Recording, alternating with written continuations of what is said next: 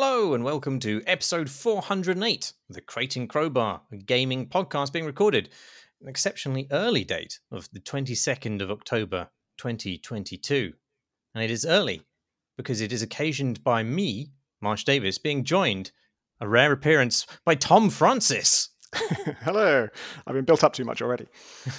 Yeah, we are talking to you from a smoke-filled hellscape that is Vancouver. It's not too bad today, but this week it's been absolutely choked with smoke from fires down in the US. I saw some pictures from Seattle, which made it look particularly beautiful, but apparently everybody's having trouble breathing, so there is a cost to that beauty. Yeah, there are stunning sunsets as everyone chokes on the dust. I thought we'd start this with a little question that's been going around the gaming community on Twitter. Tom, what is your take on the difference, if there is one, between wonkiness and jankiness? Yeah, I saw this too. I thought it was a really good question. And I read the answers, so I can't tell if they shaped my opinion. But I think this is more or less word for word one of them, but it definitely fits my impression. I think wonky is something that's visibly wrong, and janky is something that works wrong, like it doesn't function correctly. So you have to sort of interact with something to find out that it's janky, whereas wonky can be seen at a glance. Ah, interesting. So I didn't look through all the answers. I saw a couple of them, one of which I disagreed with, but I can't actually remember what I disagreed with it about.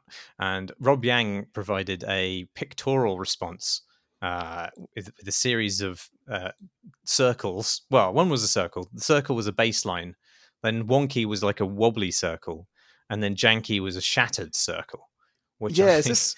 I don't know if it's the same one that I saw, but the one I saw, it's from a like linguistics test where you're shown these two figures and you're asked to say which one is Boba and which one is Kiki, and everyone says the spiky one is Kiki and the round one is Boba. I think it's Boba. It might be something else, but a sort of very round-sounding word. Oh well. Oh right. Okay. So I had seen that picture as well. That wasn't his, but that was the thing. Maybe that was the thing he was responding to. Okay. Anyway, but I think my take on what I mean when I say wonky versus janky, as I have probably many times on this podcast, is that wonkiness is like a problem with your intent in some way. Like you have the wrong idea if you've produced something wonky, whereas janky, you might have the right idea. You've just done it really badly. Yeah, that's interesting. I think my division there, I don't like. I'm pretty confident in the janky side of it, but the wonky side, I wouldn't necessarily say something has to be just visually wrong to be wonky. Like you can have something that the way it works is a bit wonky, so it's not a perfect dichotomy. But for janky, I don't think something can simply look janky. I suppose. No, yeah. I suppose you could have a non-interactive thing that shows jankiness, like if it's the camera's flying through the space and different things are glitching in and out, that would be janky. But that's still a sort of interaction, or at least it sort of implies interaction. And it's a failure of interaction as well, right? In some way. Yeah. That game, Jalopy. That feels like it's about a janky thing, but I think the game itself is not janky. Right, yeah. It's about using a very temperamental and messed up car. I was thinking maybe you could have a wonky mechanic in that in a I don't know, deck building game or something like that, which is really poorly balanced. You could call that wonky, but it wouldn't be janky unless, like, when you place a card, the card sort of just vibrates and then flies through the screen or something like that. You know? Yeah, that's a good point. Yeah, actually, that's almost that runs contrary to my original statement, because in that way, something that's wonky could be visually fine, and just the problem is deeper in it. Just because it kind of means like asymmetrical, sort of like something's out of balance, not aligned correctly, and that's definitely true for balance. And yeah, like a janky card game, that the card, as you drag it to where you're trying to play it, it would keep glitching back into your hand and stuff like that. I was watching another Jorbs video. He's the guy who streams Slay the Spire all the time, I think just professionally, and is extremely good at it. And it's kind of fascinating to watch. He's also like almost offensively chill.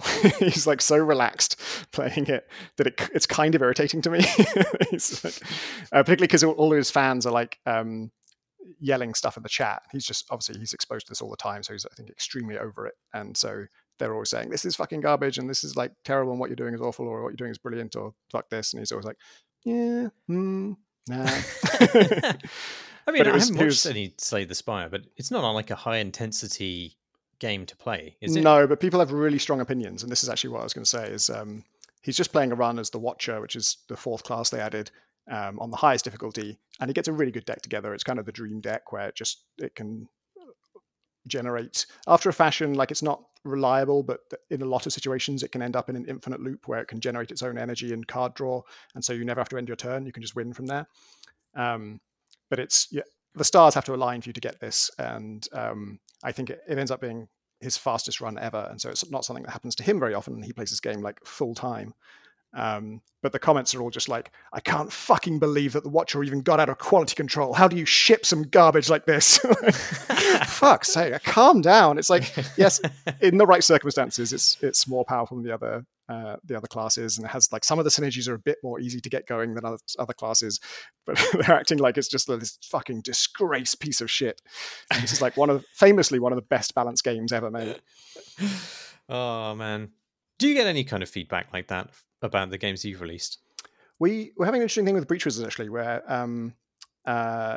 so for our first test, there are only 2 characters in your team, Jen and Zan. Zan is the Navy Seer, and Jen is a freelance witch. And Jen's power is all about knockback, and Zan is about supporting his team. And early feedback was that Jen was a lot more powerful and kind of the player's favorite. And then our latest test, there's another character in there who I won't talk about, but still Jen is coming through as people think that she's very, very powerful. And it's tricky because Zan's whole thing is he supports his team. And actually the 3rd wizard is also kind of a support class in some ways, that she has ways of setting up your team for success. And that's largely because that's one of our priorities when we build abilities, is we want your team to have to work together and cooperate. And it's more fun if you do 2 things to an enemy in the right order to get a maximum benefit. But that makes people think or feel like, oh, Jen is the star of the show, and the others are kind of useless because they set her up for success, and her success is even greater because they set her up for it so well. Oh wow. And every time we get that feedback, we buff the other characters a bit more. And I keep buffing Zan. He has one ability called False Prophet, which is he creates a copy of himself that runs out. And the basic idea of the ability is like, someone's targeting you, you create an illusion that runs out, and they shoot the illusion instead. And now their shot is wasted, so you're safe. But the upgrades for it are like, one of them, the illusion can go out and use things. So it can go out and seal a door to block reinforcements, or it could pick up some intel for you, which would give you mana, which means it pays for itself. And then another upgrade for it is that he will shoot before he expires. So he'll run out, he'll pick up the intel, then he'll shoot somebody, and then he'll expire. And there's another one where he's also tough. So he'll run out, he'll pick up the intel, he shoots somebody, and then he can also take a shot and potentially take 2 shots and waste 2 people's turns. And then there's another perk for your basic shot that anytime a teammate shoots someone with their main attack, you also get a free shot on them. And that applies also for your False Prophet. So your False Prophet runs out, he seals a door, he shoots an enemy, he tanks 2 different shots to waste their turns. And then because he shot an enemy, you also get a free shot on the enemy as well. And it's like, I'm playing a game of chicken with the players of like, are you still going to tell me that Zan is underpowered? He virtually wins the game with this one ability.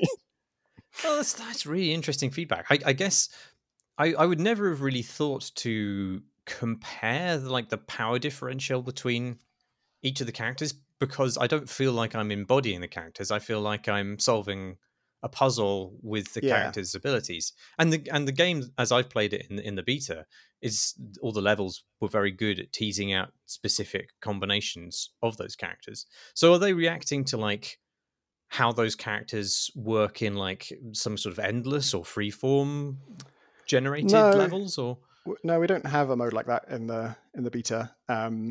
And it was intentional that I structured the game so that we don't have to balance the classes against each other. They don't have to be equally viable because we decide who you bring on each mission. And that was something that, what's it called? The ninja game from the Desperados 3 people. Oh, yeah. That one. Shadow Tactics. Yes. Yeah, I played that, and they also dictate who you take on each mission, and each person has different abilities, and that really made me think, oh, this is fine. Like I'm not sitting here wishing I could choose who to bring. And if you do that, then you don't have to make each class equally valuable. And the player also can't screw themselves by just not knowing what they're going to be facing and that kind of stuff. So we did that, and yeah, I don't worry too much if people think one person is more powerful than the other. What I don't want is for them to only like one character. If they're like, oh, I'm stuck with Zan, like he's not as good as the others, then that would be bad. So we try and make it powerful enough that you feel good using them, and you're like, oh yeah, this is a cool wizard. The ultimate reaction to any video game. Should we talk about games that we've been playing that aren't our own games? Yeah, why not? What have you been playing? I have played through all of It Takes Two with fellow podcast member Graham. I thought of suggesting we play this because way back in the day we played Portal 2 co-op in the office, and it was very funny to watch Owen and Tim also play Portal 2 co-op and have a completely different dynamic where like Graham and I are like sort of politely suggesting things to each other and having ideas and being like, oh, maybe you could do this, oh, we could do this, oh yeah, that worked, and then like you get to hug at the end as robots and like, yay, team. And then Tim was like yelling at Owen and Owen's yelling at Tim. It was like, what the fuck are you doing? Why did you drop me, you idiot? And yeah, made me think, oh yeah, Graham and I have a good co-op dynamic, we should play that co-op game that everyone likes. And it's, first of all, it's fucking long. I think it took us about 10, 12 hours. I was expecting to be sort of like 6 hours maybe at most. And it's about a couple, yeah, it took us 12 hours. It's about a couple who are about to get divorced and their kid is upset about it. And in some weird magical moment, she causes them to possess 2 dolls she's made of them. And so you play as the dolls and you are cooperating to sort of try and get out of whatever part of the house you find yourselves in, and ultimately trying to get yourself out of doll form. But of course, you don't know how to get yourself out of doll form because you don't really know how it happened. And so one of you just comes up with a theory that having her cry on you is going to be what cures you. And he gets this from almost nowhere. There's the flimsiest of reasons to think that could be a thing even worth trying. But then you just devote your lives to making your daughter cry, which is just extremely fucked up. And it never feels logical. It never feels like, yeah, we should try this. This does make sense. It always just feels like this completely vindictive, bizarre thing that the husband has made up. And you just it takes you, 6 hours to accomplish that goal of making your daughter cry. So for all of those 6 hours, you're thinking, why are we doing this? What the fuck is the point of this? Like, why would we think this is going to work? And also, even if you thought it was going to work, I think you'd think twice about it more than they do. Is it treated with like a sort of macabre humor, or is it just accepted as a goal of the game? Right. Okay. Yeah, they want you to find it funny, especially as you're doing it. The moment that you do it is sort of very much played up. I won't spoil it any specifics, but it's very much played up to sort of stress how absurd this is. But that didn't land for me at all because I know it's fucking absurd. I've been saying that from the start. This is absolutely monstrous, and I don't think it's going to work. And it's got a very weird vibe to it. The story really didn't work for me or Graham, I think. We were both. There's this fucking book that a talking book. It's like a book on love, and it speaks in a crazy foreign accent, and it's all about love, and it's just a very grating stereotype. And everything he says is just so overworded and overlong and just repeating the same stuff over and over again. And he just pops up every fucking 30 seconds. And we didn't actually realize until halfway through that we could skip cutscenes. And it became our rule that as soon as he's on screen, we both press the skip button and hold it down until he's gone again. And if he pops up again, we skip again. And if it's a cutscene without him, we'll happily listen to it.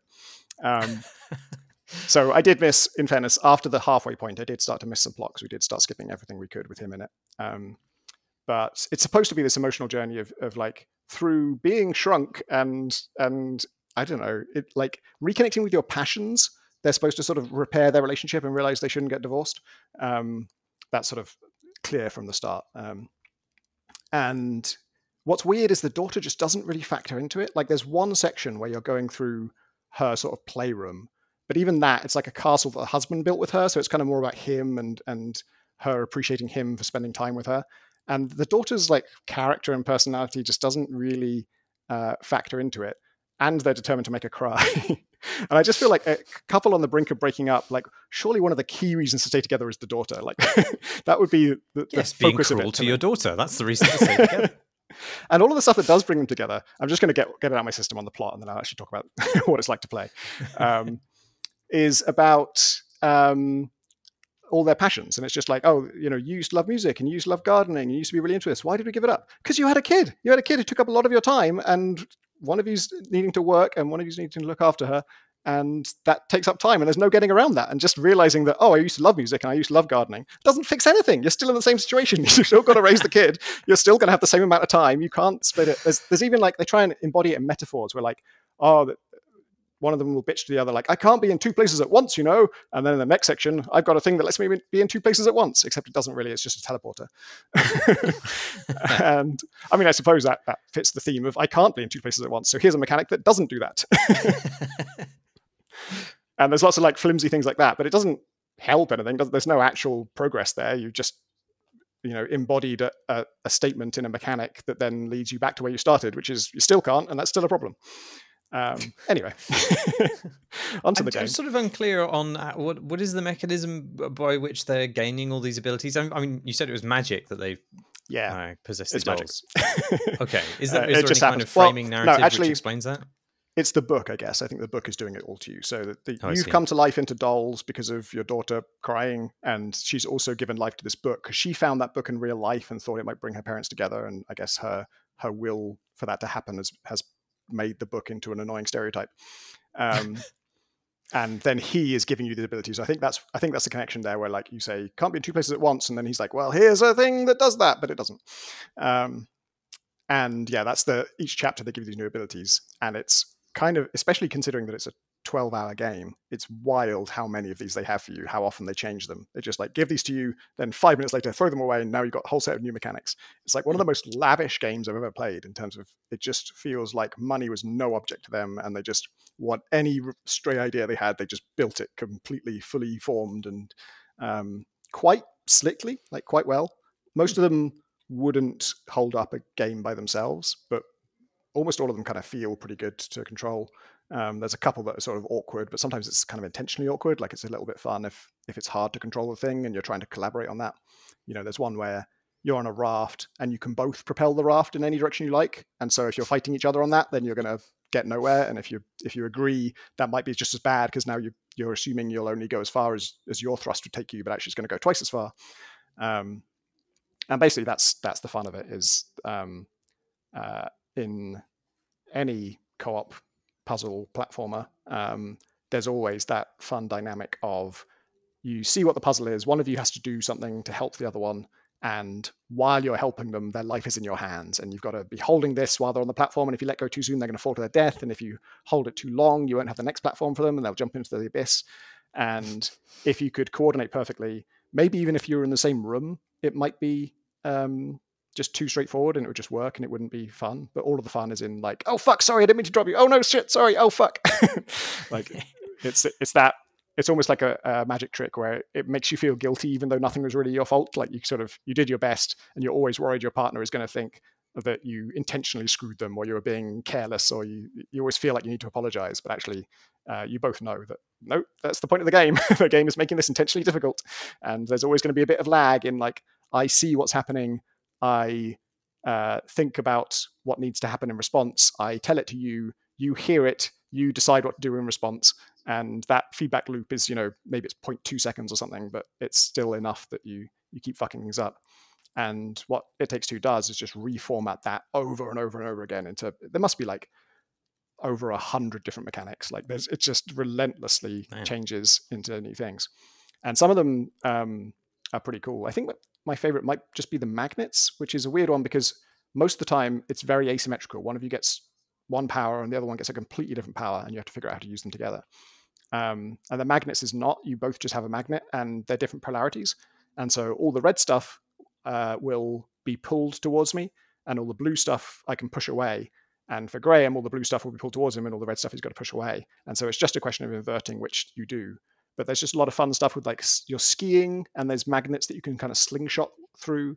And figuring out each puzzle, it was just fun to figure out, okay, there's this thing here. Do we need to push or pull it? Because if we need to push it, then I should do it. And if you pull it, then you should do it. And that stacked on top of also, while I do that, what opportunity does that open for you? And there's all this, one of its basic puzzle structures is like, one of you does something that sets it up for the other one to get across a gap or some obstacle. And then after they've done that, how does the other one get across? And often there's a different puzzle the other side for that person to solve alone that then sets you up to get across, or stuff like that. But then there's some sections like are very asymmetrical where I think I might be giving it too much credit, but I think this might be intentional, that when you do the gardening section, which is the husband's passion, the ability the husband gets is fucking insane, which is he can possess any plant, or maybe he grows into any plant. So anytime you find like a flower bed with sort of a seed marker on it, you can just jump into the soil and be born again as that plant. And every plant type has its own mechanics. So like if you become a cactus, you're like a Gatling gun turret. And if you become like a daisy, you can snake your stem through a place and your leaves are moving platforms for the other player. And there's like in the boss fight, you get to become like a tomato or a potato and stuff. And there's just so much to that. And then in that same section, your wife gets a watering can and I think like a trowel. And the trowel, you can just hit stuff with it. And the watering can, you can just put some water in some places that you're supposed to put water. Oh, wow. And then in the music section, the wife can sing and blast out a kind of wave of noise, and her singing, like everything is coded to her singing. Basically, the whole section is kind of about her. And the husband gets a cymbal, and it's just you can throw it at stuff, and that's about it. And I think that's intentional because the music is the wife's passion and gardening is the husband's passion. So I think they maybe sort of went bigger on those things, which is almost interesting. Does that feel bad though to play? It does a bit, yeah. In the gardening section, I kind of feel like the game should do this for you or suggest to do this. Graham and I decided, like, should we just swap sometimes who's playing who? Because the game never does that. Like you get a cool ability, the other one gets a less cool ability, you play through the whole section, and then both abilities are gone forever. And so one of you never gets to play as the cool ability. And sometimes there are little chains of it where like there's a lot of kind of driver and gunner sections where one of you's steering something, the other one's shooting. And as the wife, I was just always shooting and he was always driving, or I think it was that way around. And that was true for like 3 sections in a row. And it's, don't you want to mix it up a little bit just so the players are doing something different? And yeah, in the gardening section, we did switch over halfway through, but it's hard to do that. It lets you do that, and it's got support for that. If you'll restart at the last checkpoint and you just change who's playing who. But of course, you don't know how long the section's going to be, so you don't know what the halfway mark is, and so you could leave it too late, and the other person doesn't get to play it. I think in the gardening thing, we probably did it too early, and I got too much of the fun stuff as the husband. But yeah, it feels weird. It feels like as players, you're trying to solve a problem the game has created of just having an asymmetry and how fun the different characters are at different times.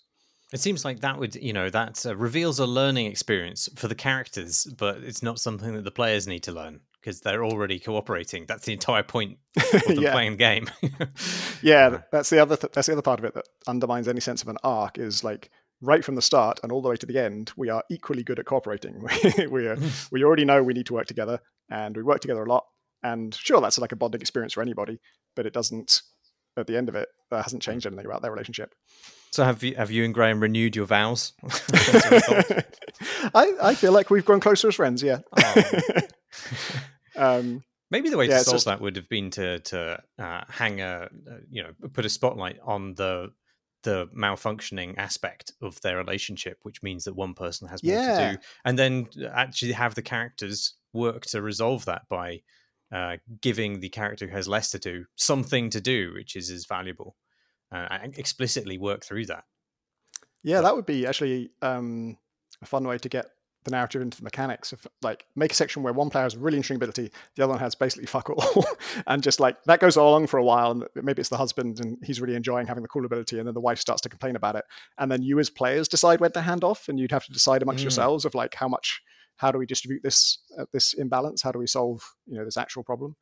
Yeah, that could have been cool. And it feels like in their wheelhouse as well. Because actually, another thing I forgot about is there's a bunch of mini games. There's dozens of mini games. I think we played every one we found, and they're all competitive. They're all there's like a whack-a-mole one. This is kind of cool actually. Like in the section where one of you has a hammer and the other one has a nail, you're tiny. So the nail is like a javelin, and that hammer is enormous.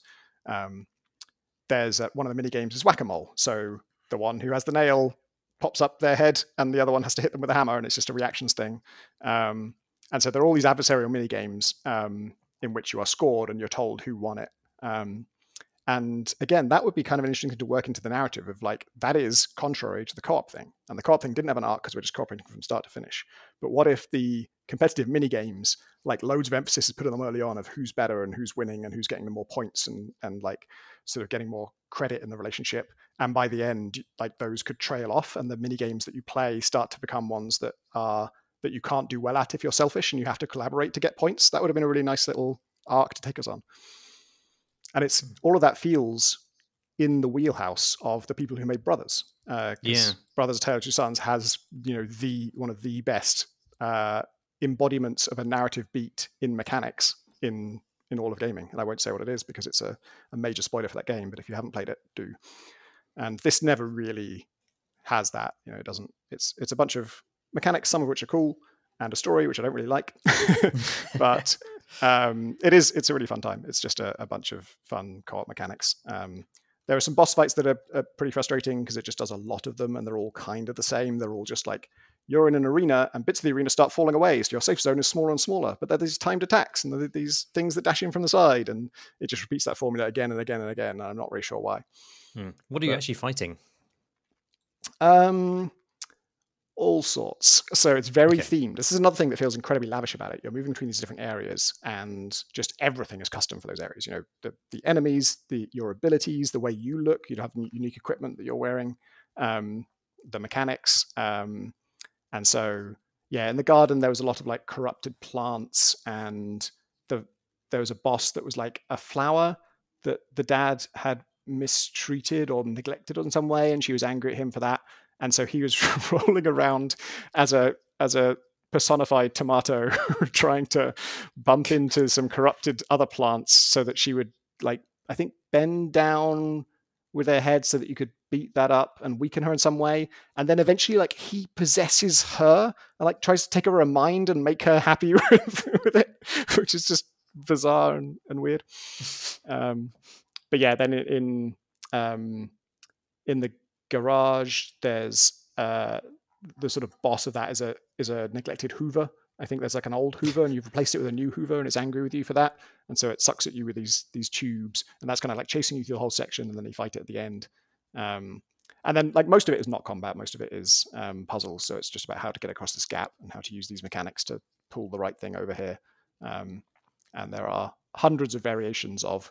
There's effectively just a switch that one of you can use at range and the other one can't, and so they need to hit the switch so that the bridge goes down. I will say, that bad though? I mean, because not really. It doesn't. I don't know. I was going to say it doesn't outstay its welcome, but it kind of does in the sense that, like, I wish it wasn't 12 hours long. I wish it was like 8 hours long, because there's just so much of it, and it doesn't really have. It has plenty of new mechanics. Sort of lowercase n new mechanics. Like this is technically different.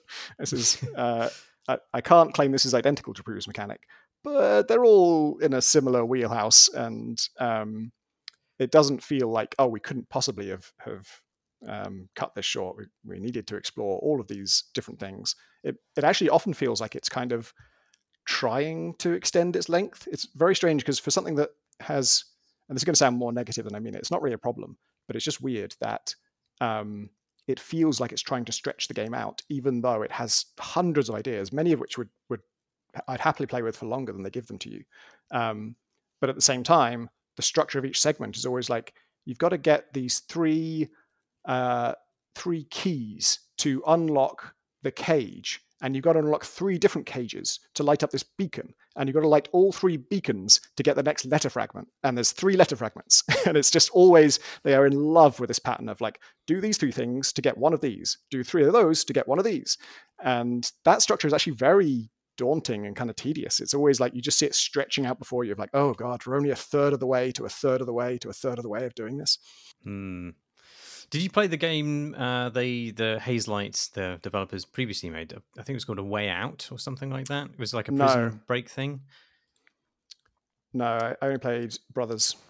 Yeah, I love Brothers, but A Way Out sounded mad in maybe not altogether good ways. But it sounds like they've put something out which is like solid and polished though with this, which I think was one Yeah, of the problems with definitely. The Way Out was that it was quite maybe even janky or maybe wobbly, maybe both in fact. Maybe wonky. I actually found myself wondering, like, was Brothers a huge hit or was A Way Out a huge hit? Because how do they have this much money? Because this just feels like it cost hundreds of millions of dollars. Like, it's just, they did everything that's difficult to do in games and did all of it to quite a good standard. And it looks great. It's really visually sumptuous. Just seems like everything that's expensive they did. And I'm just curious, like, how do they have this much money? Because it's, like I say, it's lavish. It's not just an expensive game to make, but they sort of almost needlessly spent more money on it than they needed to. Like, it doesn't need to be this long. It doesn't need to have this many different mechanics. It doesn't. Not everything needs to be this huge custom set piece. There are so many, like, wacky chases, and everything's just built for this 1 3-minute experience. And it just seems like they had money to burn for some reason. It doesn't feel like a kind of game that would have a huge audience. But apparently Wikipedia says it had sold more than 7 million copies. Wow. Okay. By July of this year. So yeah, it's got just amazing over a year. reviews actually. On Steam, it's got 96% positive reviews after 87,000 reviews. That is a mega hit. So this one made money, but I don't know if the other ones did. I did also want to say that if you played It Takes Two and you liked it, I really recommend a game called Biped, which is much less well known. But I played that through with a friend of the pod, Mike Cook. It was in the IGF, and it's really good fun. It's a very similar thing where each section has unique mechanics where the two of you cooperate. But I think its highs are higher, and it just doesn't have it's much shorter. It's much simpler. It's much there's much less game there in total. But the section in that where you are linked by a rope is just so much fun. It's because you both play robots with 2 feet, as the title implies, but those feet are controlled individually. So I think on a controller you're using like a thumbstick for each foot, and so even just walking is like push one thumbstick forward, then the other one, then the other one, and it has a bit of a learning curve there. But then there's a section where you're both tied to the same rope, and that means it's a problem in some ways because you can't get the rope past certain things, but also it means one of you can walk on walls in some situations, and so one of you can glue yourself to the wall, and the other one uses you as a grappling hook to swing onto someone else and sticks there, and then you can swing from them, and that is so much fun. And there are bits a bit like that in It Takes Two, but they're not like proper physics. They're kind of like pre-scripted. You will create an anchor point here and you'll swing to there, and that's more or less all you can do. It doesn't feel physicsy in the way that Biped is physicsy throughout. Everything is a physics puzzle, and everything is very kind of rooted in that, and that makes some sections just really, really cool. Do you know who made Biped? Next Studios. Oh, that's a really boring name. Yeah, it is a bit. What have you been playing? I've been playing... I should just check the name of it because I kept on saying it wrong. The Case of the Golden Idol. I keep on referring to it as The Curse of the Golden Idol, which actually makes more sense, really. Which is a Obra Dinn-like, an emerging genre, in that it's an information game. There's been a bit of discussion online about how Obra Dinn should have spawned an entire genre, and it sort of is slowly. But I suppose it already was a genre in the sense that there's quite a broad base of information games that includes like stuff like the Frogwares Sherlock Holmes games, and even like Phoenix Wright, I suppose, which is sort of part of visual novels as well. And then there are games where you use deduction to essentially just label stuff accurately, like Strange Horticulture. Yeah. But I suppose the intersection which Obra Dinn occupies is a game in which you essentially just label stuff accurately, but the stuff you're labeling is all at a murder scene. Yeah, it's actually quite hard to come up with another context in which you would need to solve 35 people's deaths simultaneously. Yeah, all in the same place. I really like this genre, and specifically just it's been sort of a go-to genre for me during the pandemic. I felt like it's been quite hard for me to get into a lot of games that are kind of more mechanically complicated or require some kind of an amount of upfront learning. Like really, and I'm setting the bar very low here. Like any kind of strategy game or anything of that ilk. And so I've ended up kind of going for things that I already know how to do. So I've played quite a lot of retro first-person shooters because I don't need to be told how to click on men's heads. I'm pretty good at that.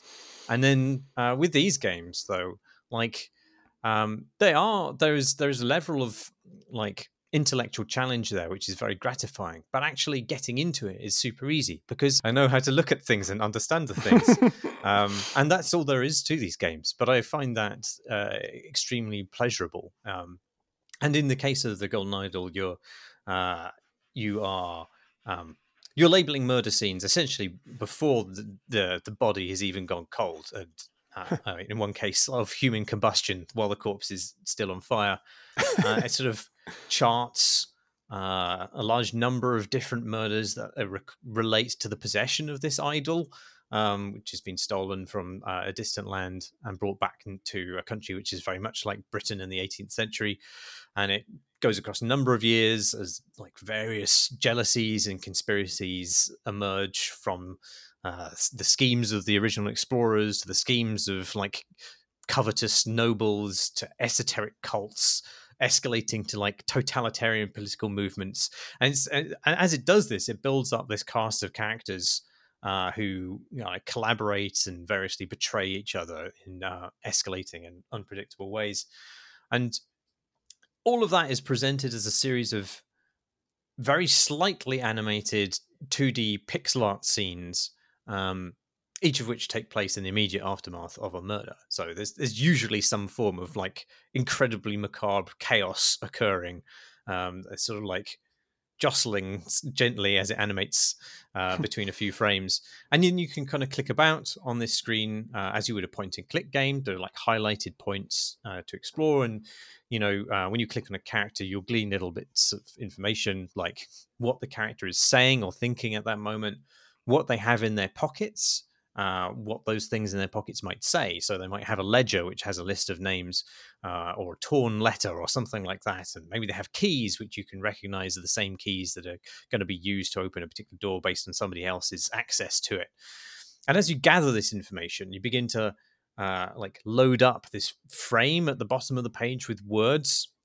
So when you look at a ledger with a bunch of names on it, you can click on all those names and it just sort of slurps them down to this box at the bottom. And then at any point, you can switch to a thinking mode, which just is basically a different screen, which provides it's sort of like assembled like a bunch of different heavily redacted sentences that describe what happened. And you just drop words into the redacted sections that fit there. And often this page, it's different for each investigation because it's actually testing different things. It can be quite specific and context specific, which is quite nice. But it's broken up into a bunch of subsections that test your understanding of different elements, some of which may relate to the actual narrative of the crime and some might be tangential to it. It's generally very cleverly balanced so that some of those sections overlap, so you can confirm details before moving on to the bigger picture. And then you confirm it, by the way, because once you get all the words correct in one section, it sort of locks it in. It goes green and locks it in. And that also means that there's sort of a pressure to lock in some subsections early on, because as you get more and more words, the frame you have to store them in just gets packed and it becomes really difficult to organize. And so when you lock in words in a subsection, it helpfully takes them out of that lower frame and it gives you a bit more space. And it's just been very well thought through in that the complexity of those mysteries has just the right amount of information to fit in that box. And that box is just the right amount of information to present a really challenging level of complexity, which strains your memory, but not too much, and has, red herrings, but not too many, to just attempt you down the wrong deductive path. But it never gets you into a total cul-de-sac.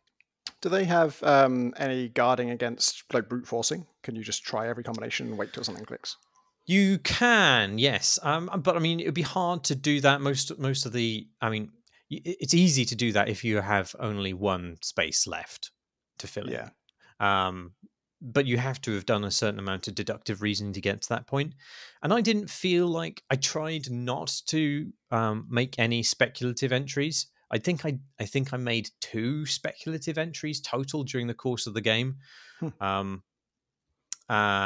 And I think there was probably ways of working out what those were definitively, so you didn't need to sort of cheat by brute forcing it. I got them both right, so that's all right.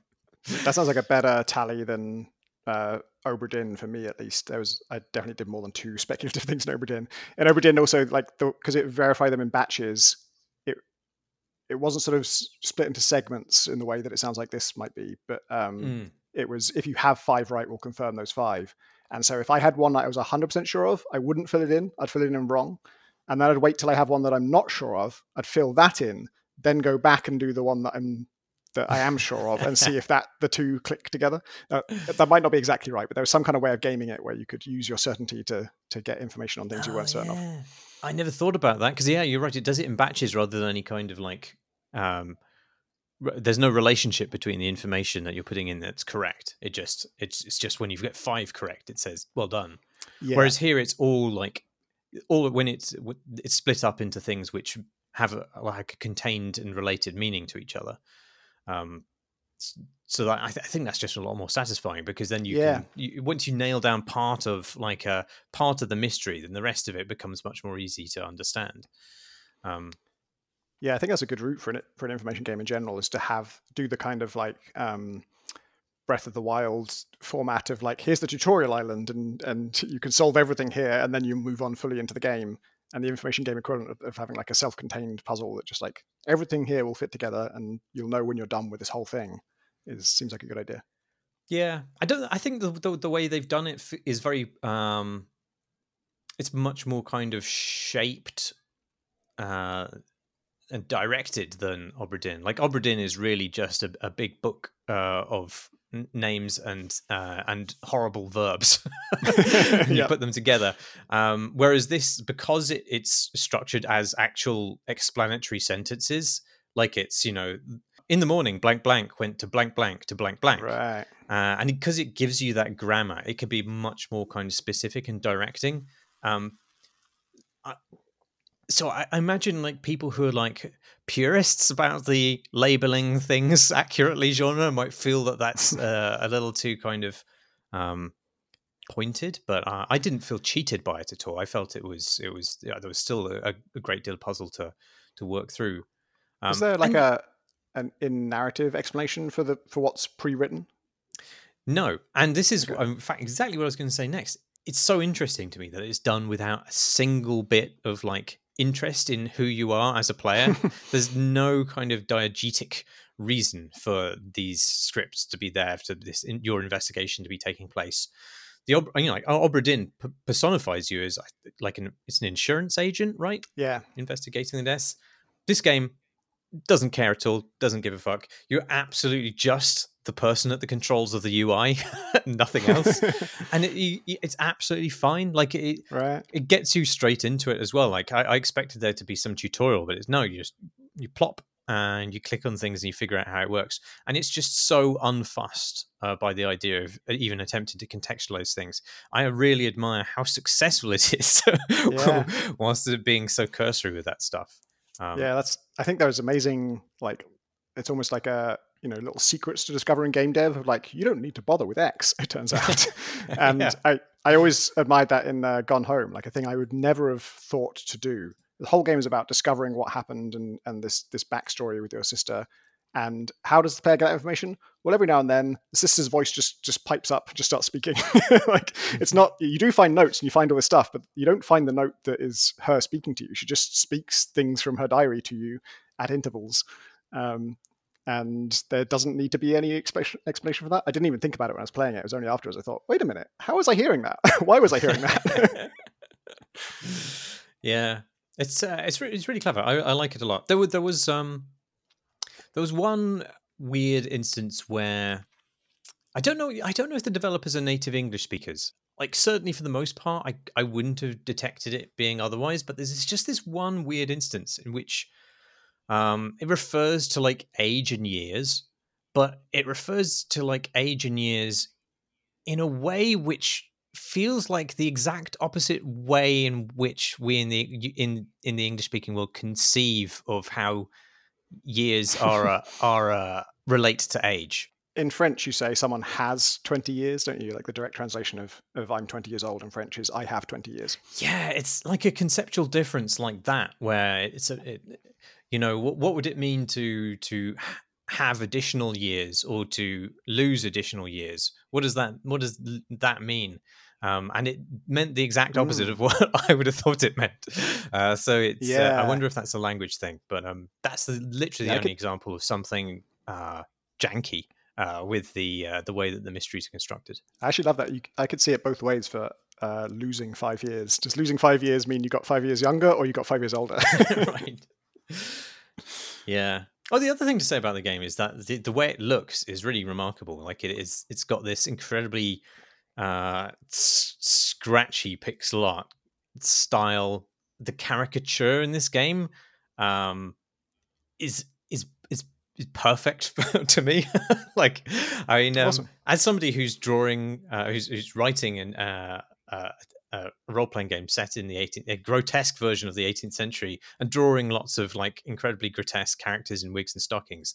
This is just like it could have been exactly out of my own sketchbook. It's just it feels really really struck a good chord with me. The artist just loves a big nose, as well they might, because the nose is the window to the soul, as everybody says. And there's some music in it as well, which is okay at times, but there's the thing is, you're lingering on these scenes for like 30 minutes or something sometimes, and there's one tune which begins as like a sort of a shanty-ish folk melody that gets slowly detuned as it goes along until it's just a horrible jangling bunch of discordant notes. And it's just like, I don't want to listen to that for 30 minutes, So you can turn it off, luckily. I'll ask this A because I've forgotten and B because listeners might have forgotten. What is it called again?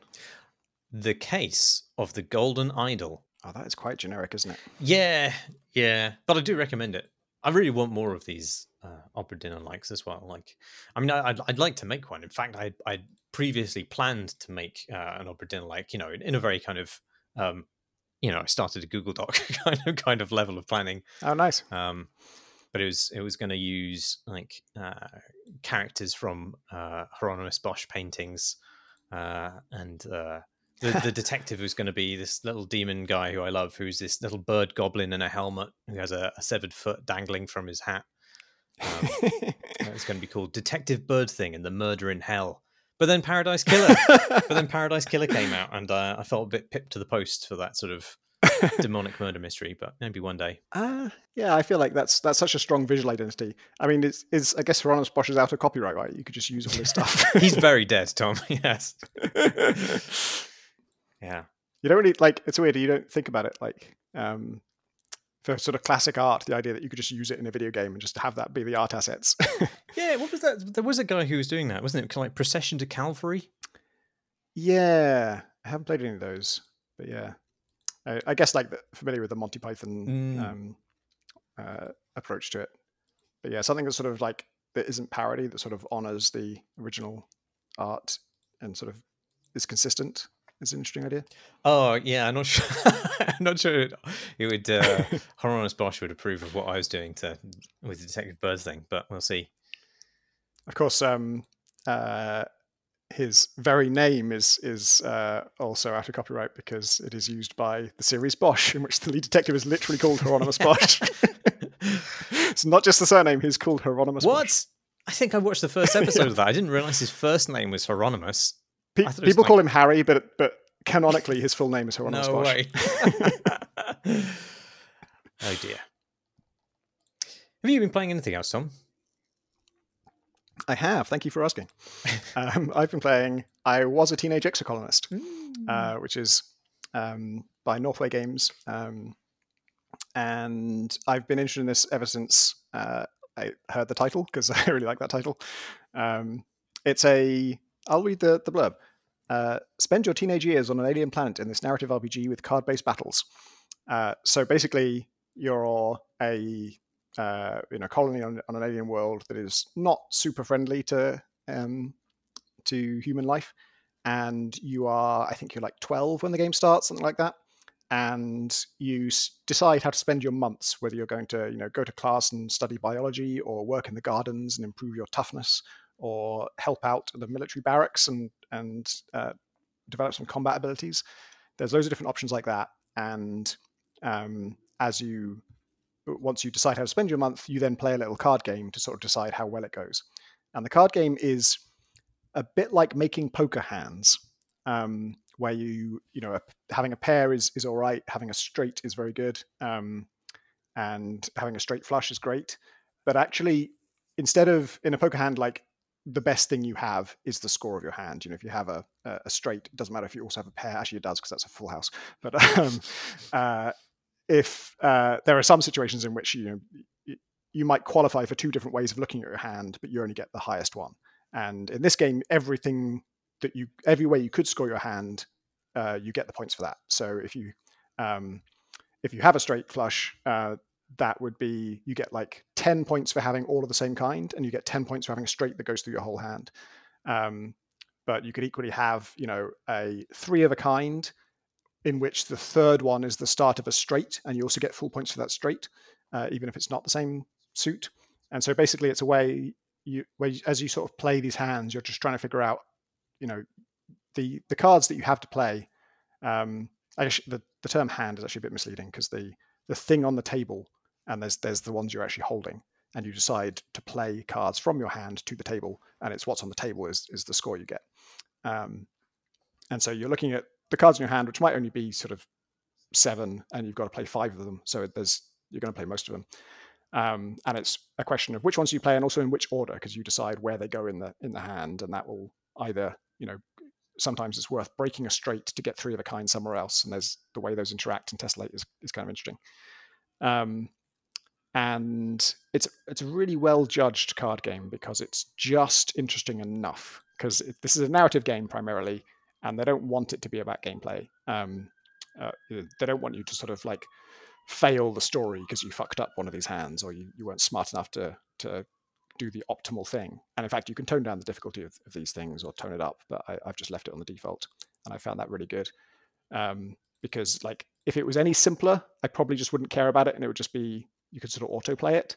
And if it was more complicated, I mean, actually, if it was more complicated, I would like it, but it probably wouldn't serve the type of game that they're trying to make, which is more about developing your character than it is about trying to win, And the thing that was really impressed me about it is how sort of naturally and easily the mechanics tie into the story, where, and it's just because all of the things you're doing, all of these months you're spending, you are devoting it, yes, to a field of study or an occupation, but that directly relates to a stat that you have, and that determines what kind of person you're being. Early on, I tried to leave the compound, and they said, "Oh, you can't go out here." And then there's 2 options of like, you can say, "I'm tough enough," and to say that you need 20 toughness, or you can say, "I'm brave enough," and you need 20 bravery for that. And I thought, okay, I'll work on toughness. I'll go get a lot of toughness, and to do that, I need to work in the garden. So I just worked in the garden over and over again, and I got enough toughness to sneak out and then go out into the wilds. And that kind of put me on a path that I kind of lent into, because toughness is going to give you red cards, and in a toughness challenge, red cards might count for 1 more. That might be like a special trait. One of the red cards you get is that it just counts for more in toughness challenges. And also, because you get more points for matching things that match in color. Oh yeah, when you get a pair can either be the same color, or it can be the same number, or both. And that's, you can work it in different ways, but having your entire deck be red actually is a pretty good thing, because then you've always got a pair going through your whole hand. I don't know what the term for it is, but just a series of cards that are all the same color, of more than 2. And so you're sort of pushed to over specialize. It's hard to actually do that, because you start with a very mixed deck, and every it's not every year. It's every time you rest, you get to remove a card from your deck. Your cards represent memories, and you choose what to forget, which is sometimes it's appropriate. You know, that some of your early cards are like, I don't know, like crying in the creche, and that'll be like a 0-point card that's blue. I think in an early narrative event, there was something terrible going on, and I was a kid, and I think I hid in the creche maybe. And hiding in the creche is a 1-point card that I have in my deck, and it sucks. And it's not red, so it doesn't synergize with anything else. And as soon as I got the opportunity to forget that, you get offered a choice of like 2 cards, and you choose one to forget if you want to forget either of them. And so as soon as I got the chance to forget that, I did. And yeah, you can try and tailor your deck to all be one thing. But then if you get like a science challenge, you know, all of those bonuses for toughness are not going to apply, and you might wish you had some science cards. But like, so as far as I've played, I haven't really been punished for over specializing my deck. Having just a shitloads of toughness cards is pretty good. And it also kind of determined who I was and what I was good at, and what, as you get more toughness, you start to unlock new challenges. As I went out into the world, because I was tough enough to do that, there are loads of challenges that I passed because even if it wasn't necessarily a toughness challenge, I can still play the toughness cards. My toughness cards are really good, and I get through it. And a lot of the encounters out there are with alien life forms, and if you handle those well, then you get some points in animals. And that just naturally kind of pushed me towards the way I wanted to make the narrative choices as I encountered these animals was generally the sort of the gentler option of like, let's try and, you know, coax it out of the way rather than fighting it. And it just very naturally evolved into my character being sort of a gentle giant. Like, I'm just extremely tough, but I'm very nice to animals. And I got interested in like, I want to be better with animals, because actually there's some things I can't do. There's some options I can't choose because I don't have a high enough animal score. So now back at base, I've unlocked the ability to like, I've captured some animals and we brought them back to like a pen, and I can work with them now as one of the things I can do for a month, and that will level up my animal skill. And yeah, there's a really nice flow between like the tasks you want to be able to do, grinding stats to get that, and then that reflecting on your character and determining what you do around the house, around the base, and who you are in the society. Like I think every year there's like a big celebration that involves various events, and you can choose to there's like a talent contest, I think, and then one of them is like wrestle a fucking robot. And I'm like, I'm all toughness, let me wrestle a fucking robot, and I always fucking beat the robot. I always come first in that challenge, and I get every time you do that, you get a toughness card that's quite a high value, and it's just, you know, defeated the robot. And so like the memory of doing it, the experience of having done that, is a card in your deck that will then help you in future toughness challenges. And so I've got like 6 of those at this point because it's what I do every year. Do you get rewarded with cards for passing challenges, or do you get the cards dependent on how many points you've got in toughness, say? You get them for passing challenges, right? And sometimes, yeah, I think most of them actually are sort of unique to the challenge or tailored to it. So if it's a narrative event that's sort of important, it will literally be a very specific card that like mentions a character. I got a card for there's a sort of like the only problem with being the outdoorsy type is that the other character who goes outdoors is this mopey little shit who I don't like. And so I keep getting more friendship points with him because I'm doing the kind of things that he's into. I don't really care. And he told me a secret once. I don't remember what it was, but I got a card that was like, this guy's secret. And that's like this memory in my deck. And as soon as I got the chance to forget it, to get it out of my deck, I did. It was actually, it wasn't the worst card, but it was just didn't fit my specialty. And I was like, yeah, I don't remember what his secret was. He told me something. It's gone now. Does that ever come back to haunt you in a narrative way, forgetting things? No, not so far. But actually, you don't necessarily know what the cost of your decisions is, because I won't give any specifics, but a major character died in a way that I thought was actually very well handled, in that I thought the plot was going a different way and leading towards character X's death, and then character Y suddenly died, and it really hit me like, oh fuck, I wasn't even thinking about that. I was so worried about this other thing. And at first I thought that was like a good narrative beat, and then I learned none of that is scripted. That is all dependent on your decisions. Holy shit. Like that character, both those characters can survive, or the other one can die, or whatever. And it depends on how you built your character, because you can help out the colony in different ways depending on what your skill sets are. And some of those ways are going to affect people you know. So I'm really impressed with how that played out. That was one of when you make something that as dynamic as this, there's a risk that it might play out in a unadvantageous way, but there's also this serendipity thing of like, the thing I was admiring about the writing of this was not written. And maybe even if Sarah Northway, she's the lead developer on this, if she had pre-written the whole thing, she might not have thought to do that. I wouldn't have thought to do that. I've sort of build up to one character's death, then suddenly kill a different character. And so the dynamicness of it sort of gave me that for free. And actually, I don't know. I mean, the game never told me it was down to my decisions. I had to find that out outside of the game. And I wonder if knowing that going in, if it would have felt different, because I might have been like, oh, you didn't tell me, like, I needed to level up this stat to save that character or whatever. I think that would be the wrong way to play the game. That would be, you're going to get less out of the game if you treat it that way. I was very role-playing and very just going with, circumstance and chance had pushed me one direction, and then I just lent into it, and I'm this kind of character now. And then I also found myself wanting to like pivot because you're sort of encouraged to like have a relationship with someone. You're role playing a teenager, and they're going to have crushes and stuff. And the game's kind of pushing me, like I say, the people, not just the mopey kid, but the other activities I did as well. The sort of character associated with them was like someone I sort of liked as like a friend, but didn't really see my character being into. And there was a science nerd girl. Every few years, the art of the characters changes because they're growing up and they're becoming teenagers and then like young adults, and so they are redrawn with like new clothes and new styles and everything. And it's very true to life. Once we hit puberty and everyone like changed looks, suddenly I had different feelings about different characters. I was like, shit, actually, I think my character would be really into the science girl at this point, but I've studied zero science. I'm a fucking himbo. I don't know what the hell I'm doing. And so suddenly I'm like showing up to biology class being like, can you teach me the first thing about biology, please? Yeah, it really, I haven't finished it yet. But I've been really impressed with how organic it's felt in terms of how you develop a character and how that reflects in every side of it. Yeah, that sounds really cool. Did you play Signs of the Sojourner? Yeah, I did. Is that comparable? Like that too. Because that has a similar thing where it's quite cleverly using the cards at your disposal to describe your character's potential interactions.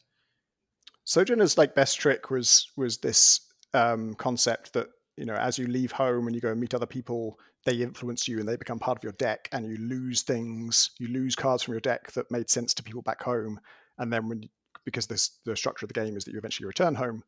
When you return home, you have less in common with the people you left, and it's harder to talk to them. And that was a really good but very specific. I don't want to say trick because it's not deceptive. It's just a really clever merging of narrative and mechanics. This is much less specific than that. I feel like it's not really about how you're talking to people. The card things are usually not conversations. They're usually like physical challenges or mental challenges. So it doesn't have that aspect of commenting on how we communicate and how the people we know and that we spend time with change our way of talking. I think it's just more straightforward in the sense that like, you can imagine just sort of traditional RPG, if it had a card game mechanic, probably points in the barbarian tree would be, the brute force cards, and points in the wizard tree would be mana cards and things. It's closer to that maybe.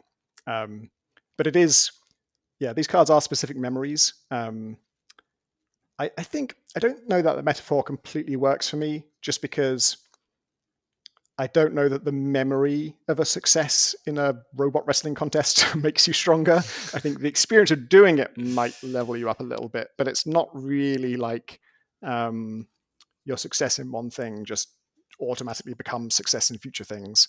But it still worked for me just because they were much more about like just how you've chosen to develop your character, and you've just chosen to go in for one thing in a big way. And there's a really obvious advantage to that. Like I say, the colors matching just does you a load of good in the points department, and that reflects back on you. And then when you do want to pivot, you go through a change as a character that might be difficult for your character narratively, also is kind of difficult mechanically, because now my deck is less red stuff. I've got a load of blue stuff from all this biology I've been studying, and it's a little bit harder to make these like absolutely brilliant hands. And that's kind of the price I'm paying for trying to change who I am, which is a nice thing. To what end is all this happening? Is there like an overarching plot that's going to have a culmination, or do you just get older and that's it? It does a pretty good job of like you don't. I mean, your goal when you start is just survive, just grow up, just live. And as you go along, various events happen to the colony of varying degrees of severity. You know, there can be a minor thing of like, oh, there's been a bad harvest and now we need more food. Or there can be a major thing of like, oh, we've lost a really important piece of equipment and now we can't produce X, and so it's an emergency. And I've just got to a bit where sort of I won't say any specifics, but just the vibe very much changes, and there's some new characters, and you're in a different feeling situation. I've had a few situations where it's been a problem that I'm so good at combat. Like I'm incredibly tough. I've got great combat, great animal handling. I've got a bunch of like perks that all tie into that, and they'll be like a massive fucking thing is attacking the base, and I'm like, well, I can't not kill it. Like I'm pretty sure, however big you say this thing is, I think I'm going to win because I'm playing on normal difficulty. I think I'm like all right at the card game. I think there's some subtleties that I don't have internalized yet. But my deck is so specialized. It's so good at just this one thing. And like, if you give me a combat challenge, I'm fucking winning it. I don't care how hard it is. And I did that. And I've been kind of chewed out for it because it was like, there was some like collateral damage to the fight. And I'm torn on how I feel about it because it's sort of like, yeah, I don't think I should just always win and always be rewarded for being big violent person. On the other hand, like a massive creature attacking your base, and it seems like no one can stop it, and I can. I think I should fucking stop it. I don't think I did the wrong thing. I feel like it was right for me to do that. And there's always this tension in all games that have these challenge things where, you know, if you're given 3 dialogue options and one of them requires science 60 and you have science 60, you always think like, I should choose that because other people can't have that and I can. It must be better than the other ones, even if the narrative suggests that one of the others might be better. And I was trying to gauge that with Exocolonist of like, you know, is this the game where I should actually make it, you know, choose with my heart and not with my skill set? And there was an early one where I did that and it really backfired. Like there was a combat challenge I could have done that I had the stats to do, but it didn't seem right to me. And I chose the gentler option and I got really stung for it. And so I was like, oh, fuck this then. I'll just, anytime I qualify for the harder thing, I'll do the harder thing. I think I got stung by that as well. So maybe it's not so simple. Sounds really good. I like the way it looks as well. Yeah, I really recommend it. This has 97% positive reviews. Good Lord. Overwhelmingly positive on Steam. Yeah. That's hard to get. You been playing anything else? I played 2 minutes of Cultic. Oh, me too. Based on the fact that you mentioned that you were going to play it, and I thought, do I have time to play this? And then for some reason, I thought I had time to play it 2 minutes before this podcast was going to start. Obviously, that was foolish, but yeah, like I said, I played quite a lot of these retro shooters at the moment, just because they feel very simple. But I could not say that I learned much about this game in 2 minutes of it. Yeah. Did you play Blood back in the day? Not really, no. That was one of the ones that I wasn't so into. I was really into Blood. That was my favorite of that generation. Oh. And it was my whole thing, especially early in my game playing sort of life. I was just really into like the feel of weapons, and especially like I wanted everything to have major consequences, and I didn't like any game where shooting a guy a bunch of times didn't kill them. And so immediate violent death was my thing. And Blood, like on the level 1, you pick up some dynamite and you can throw at a bunch of cultists and it just kills all 6 of them in this bloody mess. And it was like, fuck yes, this is the game for me. And I think like the first weapon's a flare gun, which also just kills a cultist in one shot. Shotguns do as well. It's just like very I'm not quite sure what the word is. I guess volatile. Like everything does a lot of damage. They do a lot of damage to you as well, so it's not easy. Just everything has consequence. Everything has immediate gratifying effect. And also it had this kind of like sort of cheesy gothic horror. It's very like, it's kind of like the game of Evil Dead. It's just it is a horror thing, but it's also got its tongue in its cheek and it's silly about it. And yeah, Cultic is very much riffing off that. They've modernized it to some extent, where like headshots are a thing now, which I'm pretty sure were not in Blood, because you didn't really have free aim. You know, build engine games, you were playing on keyboard for the most part, and And if you had free look, you didn't want it because the perspective would fuck up as you looked up and down. So headshots were not a thing in those days.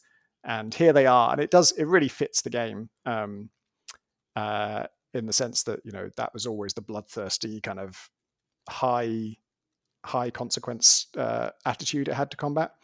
Mowing down cultists and sort of the combat's like reasonably satisfying, but I don't think I have any lasting interest in that. I think if they made a Perfect Blood remake, it wouldn't really be my thing these days because it's just violence and nothing else. But the thing that this did capture about Blood that I do kind of miss is the level design and the sort of the way they made spaces back then. And it's very much a kind of niche thing. In the same way that people sort of idolize the PS1 era now of graphics and of environments where lots of compromises were being made, and that gave it its own aesthetic in a very particular way. Build engine games, I don't think they all had this, but Blood was very much more so than Duke Nukem. It was interested in kind of natural environments as well. There would be a lot of haunted houses on a hill, but you'd also get to walk around the hill and go in caves underneath it. And there are a lot of underground caverns and cults and stuff. And Cultic also has a lot of outdoor areas, sort of hewn from the same stone as Build Engine games. I'm sure they're not working with the same limits, but it's almost as if they are, where they've sort of, they're very chunky. They have these stone walls either side of them as if you're in a canyon, which is, you know, just a kind of limitation of the spaces. And there's something about those spaces that I find really compelling, and just they feel very evocative in a way that I think they're actually evoking not what they intend to, you know, because back in the day, working with these limitations, they were trying to give the feeling of a wide open area and the illusion of outdoors, you know, that was kind of a novelty. Like Doom, I guess, it had skyboxes in some levels, but there was never really a sense of you being outside in any major way. It was a trick of the sky. I mean, I guess to start at the right place, Wolfenstein literally didn't have any outside because it was entirely self-contained.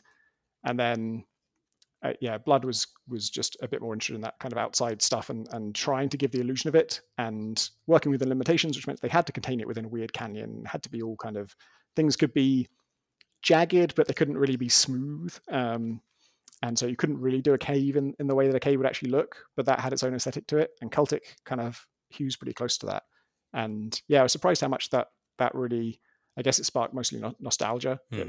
I really enjoyed being in those spaces and just found them exciting to explore. Are you going to carry on? I finished the demo. Probably won't get the full thing. I just the gameplay itself just wasn't really doing it for me. There's like a bit where you run from a guy with a chainsaw through a bunch of zombies and stuff, and it started to feel very traditional horror in a way that I wasn't really into. And I think maybe, like, it does have dynamite in it, but I don't think it has quite the same nutty attitude to weapons that Blood had. Like, I think dynamite is sort of like on the grenade key, the way it would be in like Halo or something. Whereas in Blood, it was literally just a weapon. I'm just holding some dynamite, and when I throw it, it fucking blows up immediately in my face often. And it was just so volatile and so wild. I think that was, like, once you mastered it, you also, I think, in Cultic, this is true as well, but you have to turn on auto run in the options. But in Blood and in those days, you would just move so fucking fast in these games. And so it had nothing to do with walking or running. It was just like, you are a motorbike with dynamite on you. And you just like try to dance around those arenas and throw these wildly powerful explosives in such a way that they killed everyone else, but not you, was its own kind of art form. I'm not really getting that from Cultic. It seems much more about shooting people in the head very carefully. And that's, kind of satisfying, but not really enough to buy the rest. Yeah, I played the thing that scratched my I want gore and explosions itch when I was a teenager was the Rise of the Triad. Oh yeah, that was good too. Yeah, or was it? Because I think that was very much more limited in its kind of the expression of its levels, like you say, like. Well, Duke Nukem and then Blood were going for these, as naturalistic environments as they could with the limitations they had. Whereas Rise of the Triad was very much from the kind of the Wolfenstein mold of, here are a bunch of fascists and they just happen to be hanging out in this giant chamber full of rotating spikes, which they walk into. Like, this is not a very well designed enemy base. But, Yeah, I do remember, like eyeballs fly at the screen and stuff like that when you give people. Yeah. That's what I was after, age 11 or whatever it was. I think it was probably deeply problematic. Mm, The thing I remember from it is there was a weapon called the drunk missile. yeah. They sort of like spiraled around, and to this day, I still use that phrase to describe, any projectile that's moving in a kind of haphazard way. And I don't know if it actually exists outside of Rise of the Triad, whether it's a military term or whether they made it up. I've been using it for the last 30 years or something. Isn't there a remake happening? Yeah, I think didn't it already happen? Maybe it's already happened. I thought there was something recently because there's definitely been there was a remake in 2013, but I have a feeling that there was a more recent, supposedly kind of more authentic remake. I'm not sure actually. Rise of the Triad Ludicrous Edition has been revealed by New Blood Interactive. A month ago. Who are behind a lot of these retro shooters. I'm very skeptical of remakes and revisiting the stuff. I think most of the time it just reveals that, oh yeah, this doesn't hold up. And there's also like actual remakes that just seems to be like a season or maybe like a whole era of catastrophic remakes. There are so many remakes that come out now just as like, this is uglier than the original, it runs worse. And it's just like completely shot itself in the foot in this way that makes you think, what? Why are people doing this? Like, why? Like, how is there no quality control? Or if there is quality control, how is it as hard as they're making it look? And if it is that hard, why is anyone still trying to do it? Well, there's some controversy recently. I think like there was an official Blade Runner remake that came out, which did that do something like it nixed the much better modded version, which the fan made version of it, which was able to run on modern platforms, and then the new version, I think maybe was it like Good Old Games like took off the mod version and replaced it with the remake. Yeah, and I saw the screenshots of the comparison there, and it really was horrific how that the sprites just clashed with the environment in a way they never did before. Yeah, it's baffling. Well, Ludicrous Edition appears to be a sprite-based game. So the remake that was in 2013 was not loyal to the original in that it was a polygonal game of I don't know, mediocre quality, apparently, according to the Steam reviews, whereas this is the actual Rise of the Triad made, again, afresh, anew for modern platforms. Looks like garbage now, now that I'm looking through the screens. Did you play Redneck Rampage? I did, yeah. I got that on a cover disc, I think, from PC Gamer, actually. Yeah, probably. I might have done the same. I have fond memories of that, but again, probably wouldn't probably wouldn't hold up. Yeah. I mean, back then we were just happy to have anything, weren't we? It's violent, and it's not surprising. Like, if you've exploring a 3D world interactively was new, like that that was a thing that didn't always exist, and so all of the ways you can do that were massively appealing to me. Like, oh, there's a new game that I can play. You can flush toilets in it. Amazing. This one has a different theme. It actually kind of feels different to the other one. Amazing. What a time to be alive. If only the bar was still that low. Yeah. As a game developer, I would love it if the bar was still that low. It is amazing though, because games back then were made with more primitive technology that was harder to work with, and yet almost all of them were made in like a year or less. And in some cases, like, you see that and you think, okay, that makes sense. But a lot of the others are like, how the fuck was this done so quickly? Like Bullfrog's games, they just churned out like 90% games a year for like 7 years straight. And I'm just like, how? And none of them are in the same genre. Is that possible? I know. And like, that's not, even with Unity and all these tool sets and all this middleware and stuff, making stuff in different genres in theory is easier because it's all very versatile and all of that. You don't have to build a new engine to build a new kind of game. Even now, that seems impossible for anything short of a team of 1,000 people. Yeah, they did it back then. I don't know how. A lot of late nights and pizza, I guess. Maybe there's a bit of rose tinting going on, where if it played like Magic Carpet today, maybe it wouldn't feel like a full game in the way that we sort of think of them today. Like, maybe it would feel a bit limited. But back then, seemed incredible. Is that all the time we have? Yep, pretty much. That's all the time we have. If you'd like to send us a question, you can do so at questions@crateandcrowbar.com. You can tweet us at Crate and Crowbar. All these recordings are uploaded as videos to YouTube, where you can find other stuff by us. The address for that is youtube.com/crateandcrowbar. Thanks as always to our Patreon backers. You can back us too at patreon.com/crateandcrowbar, or you can join our lovely Discord community, the link for which is on our website, crateandcrowbar.com. That's it. I've been Marsh Davis. I've been Tom Francis. Thanks for listening. Thanks for listening, everybody.